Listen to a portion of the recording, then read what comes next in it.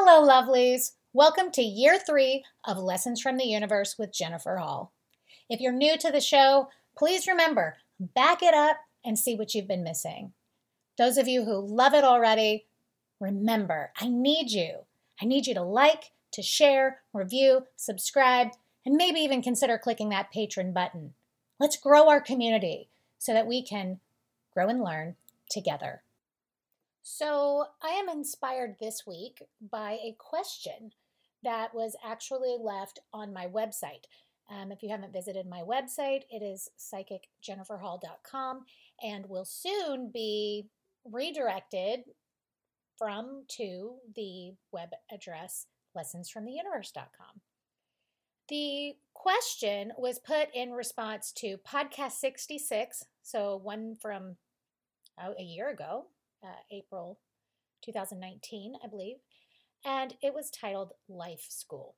Now, if you've been listening very long, you know that I believe this experience is life school, and that even though it can be hard and scary sometimes, that it is ultimately always good and perfect and is here to help us become more of ourselves and to grow and evolve into better people and ultimately a better civilization, a better planet.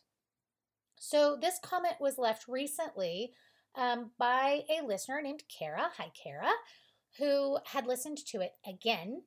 Apparently does that often, so thank you for being an avid listener.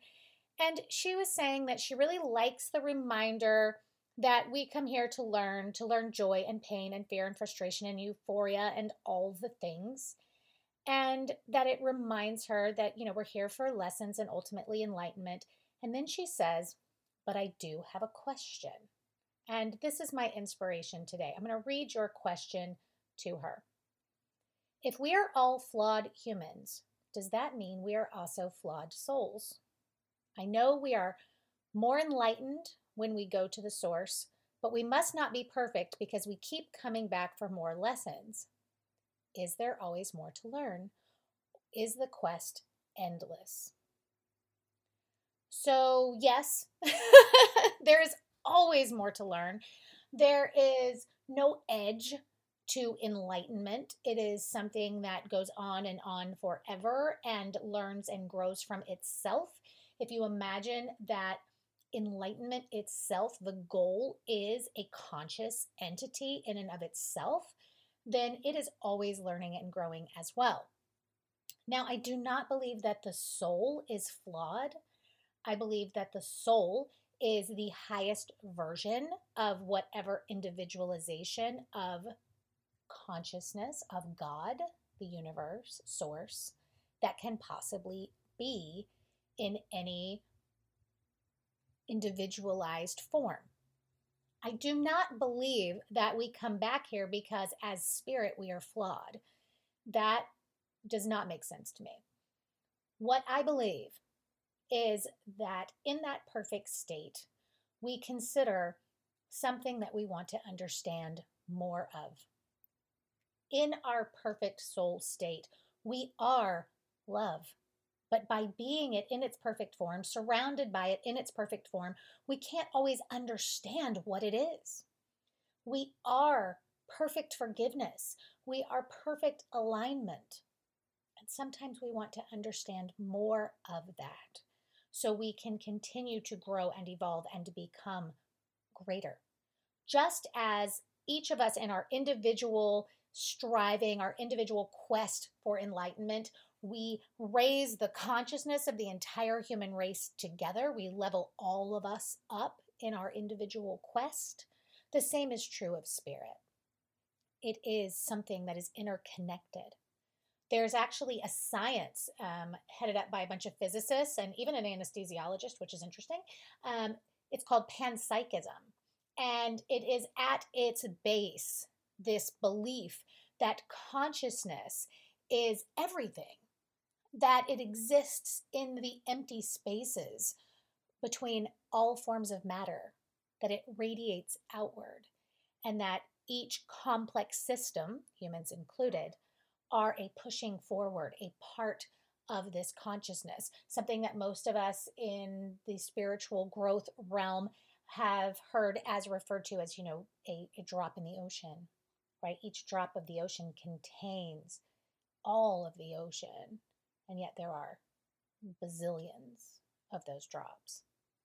So we come back because we want to master something in particular. We come again and again because we become addicted, for lack of a better word, to that expansion.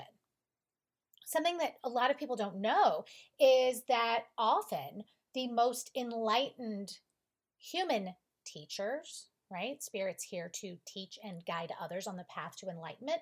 Often, many have been here fewer times than some of the people that they teach or coach or lead, right?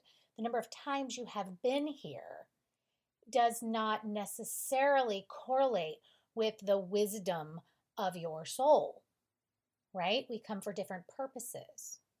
For example, according to the Akashic record reader that did mine, I have been here somewhere in the 70s as far as numbers of life human incarnations, right? There are other incarnations spirit can take, of course, countless ones, everyone you've ever heard of. But I have a student, one in particular, she had her Akashic records done by the same person I did. She's been here hundreds of times. It is, what did we come here to master? And I guess if I'm looking for a way that spirit could be flawed, it would be in their choice, in their design of their curriculum, right? We choose to come here. We decide what we want to learn in this particular lifetime, right? You've heard me say before that I believe my husband is here to be able to love, to be a husband and a father, to learn what that means despite not having been born into a good example of that. I believe that is his primary goal here. Mine is different. Yours is different. When we choose what we want to learn this time, I liken it to us choosing to go to college and study education or pre-med or finance or whatever. We make a decision. What is it that I want to do in this lifetime? Our spirit does the same thing. It chooses to come here. And then, if there is a mistake to be made, it is in the choices of where we land. We choose our parents, no matter how complicated that may be. My choice was to challenge myself. And you've heard me say before, that's a punch in the gut when I realize the choices that I made, but I am grateful. Yes, I picked an extreme choice. I could just as easily be dead or just truly screwed up as I am sitting here speaking to you now. So the difficulty of the choice is not where the flaw comes in, right? We choose our parents based on what we believe is likely to be our experience. We have a lot of clarity from spirit in making that choice as to what is most likely to happen connected to that human. Then we make another choice. We approve of the body. We come into a body. We see it and we have a real good idea of what its flaws could be. If it is likely to be suicidal depression or extreme addiction, if it is likely to have autism or be homosexual or be bipolar, countless. I could list everything you can imagine. We have a real good idea of if that is a likely experience for that body, and we choose to come or not. That is why there are so many miscarriages. Spirit goes, nope, I don't want that one. I don't want to deal with that added challenge that that body provides. And sometimes they say, screw it, I'm coming anyway. Sometimes they do that and it's a situation that they can just bloom right through, right? They choose to come into a male body when they had intended to be female. They bloom right through that experience because of it even. Sometimes they choose that experience. Sometimes spirit takes a risk on a body it cannot manage. And pretty much the only time that I believe that that is true, the only time in my experience communicating with spirit that that has been true is when the spirit has chosen a body that has fallen victim to suicidal depression or extreme addiction. In those cases, I have received the message that they took a gamble on a body that they could not manage. So if I'm looking for, is spirit, is soul ever flawed, it might be in that choice. But at the same time, I know that that spiritual part of us knew the risk it was taking. Just like the day I got on that airplane to see the man who was the boy I had loved that I hadn't seen in 20 years. I blew up my life to go find out if this was the love I should experience. I got plenty of signs. I knew I had to go. But I was also aware, boarding that plane, that it might not be what I hoped. It might not be the love I had hoped. It might not be the experience I had hoped. He might not be the person that I hoped he was. I knew that that was possible. I just knew I had to. I wanted to go anyway. And I think our spirit sometimes can make that choice too. I'm going to Earth. I'm ready. Sign me up, right? And sometimes our spirit friends think we're crazy. That's where our spirit guides come from. They're like, screw that. I don't want a body. I'm coming with you. I'm going to help. Great. So when I go back to what was Kara's original question, I ask myself, if we are flawed humans, does that mean we are also flawed souls? No, I don't believe it does. I don't believe it does. Is there always more to learn? Is the quest endless? Yes. Yes, and thank God it is. How boring would it be? Avid listeners have heard me refer to a client that I have who he asks me regularly, am I there yet? No, beloved, you're not there yet. You're not. None of us are. How boring would it be if we were? Can we level out of repeating human experience? Absolutely.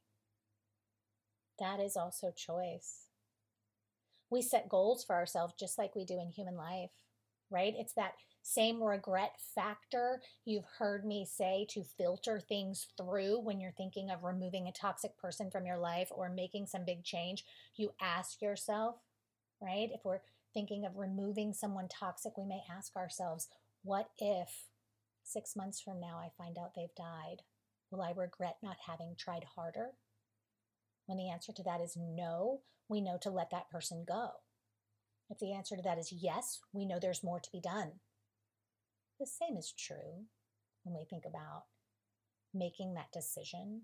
There are people, some people call them 11s, who believe, feel, maybe know that this is the last time they want to come here and they want to get it right. Well, is it really the last time they want to come here, or is it the last time they want to try this same lesson and they want to do something else? Is it that they want to be a different incarnation altogether? Sure. But maybe they're just going to, retire for a while and come back like Michael Jordan or something, right? We have freedom. It's limitless. Are we flawed? No. Is there more to learn? Always. Always. And for that, I am grateful. Until next time, beloved, namaste. Hi, my name is Connie, and I wanted to tell you a little bit of my experience and my relationship with Jennifer. When I first met Jennifer, it was a very emotional and intense meeting. that day when I had walked in the door, I could feel this charge of emotion and care and kindness. It was nothing short of amazing. Also that day, I had received something that I never thought I would ever get. It changed my life, literally. Or that day, when I left, I was a changed person. I had a new outlook on life. I was happier. I felt lighter. It was something I will always be grateful for.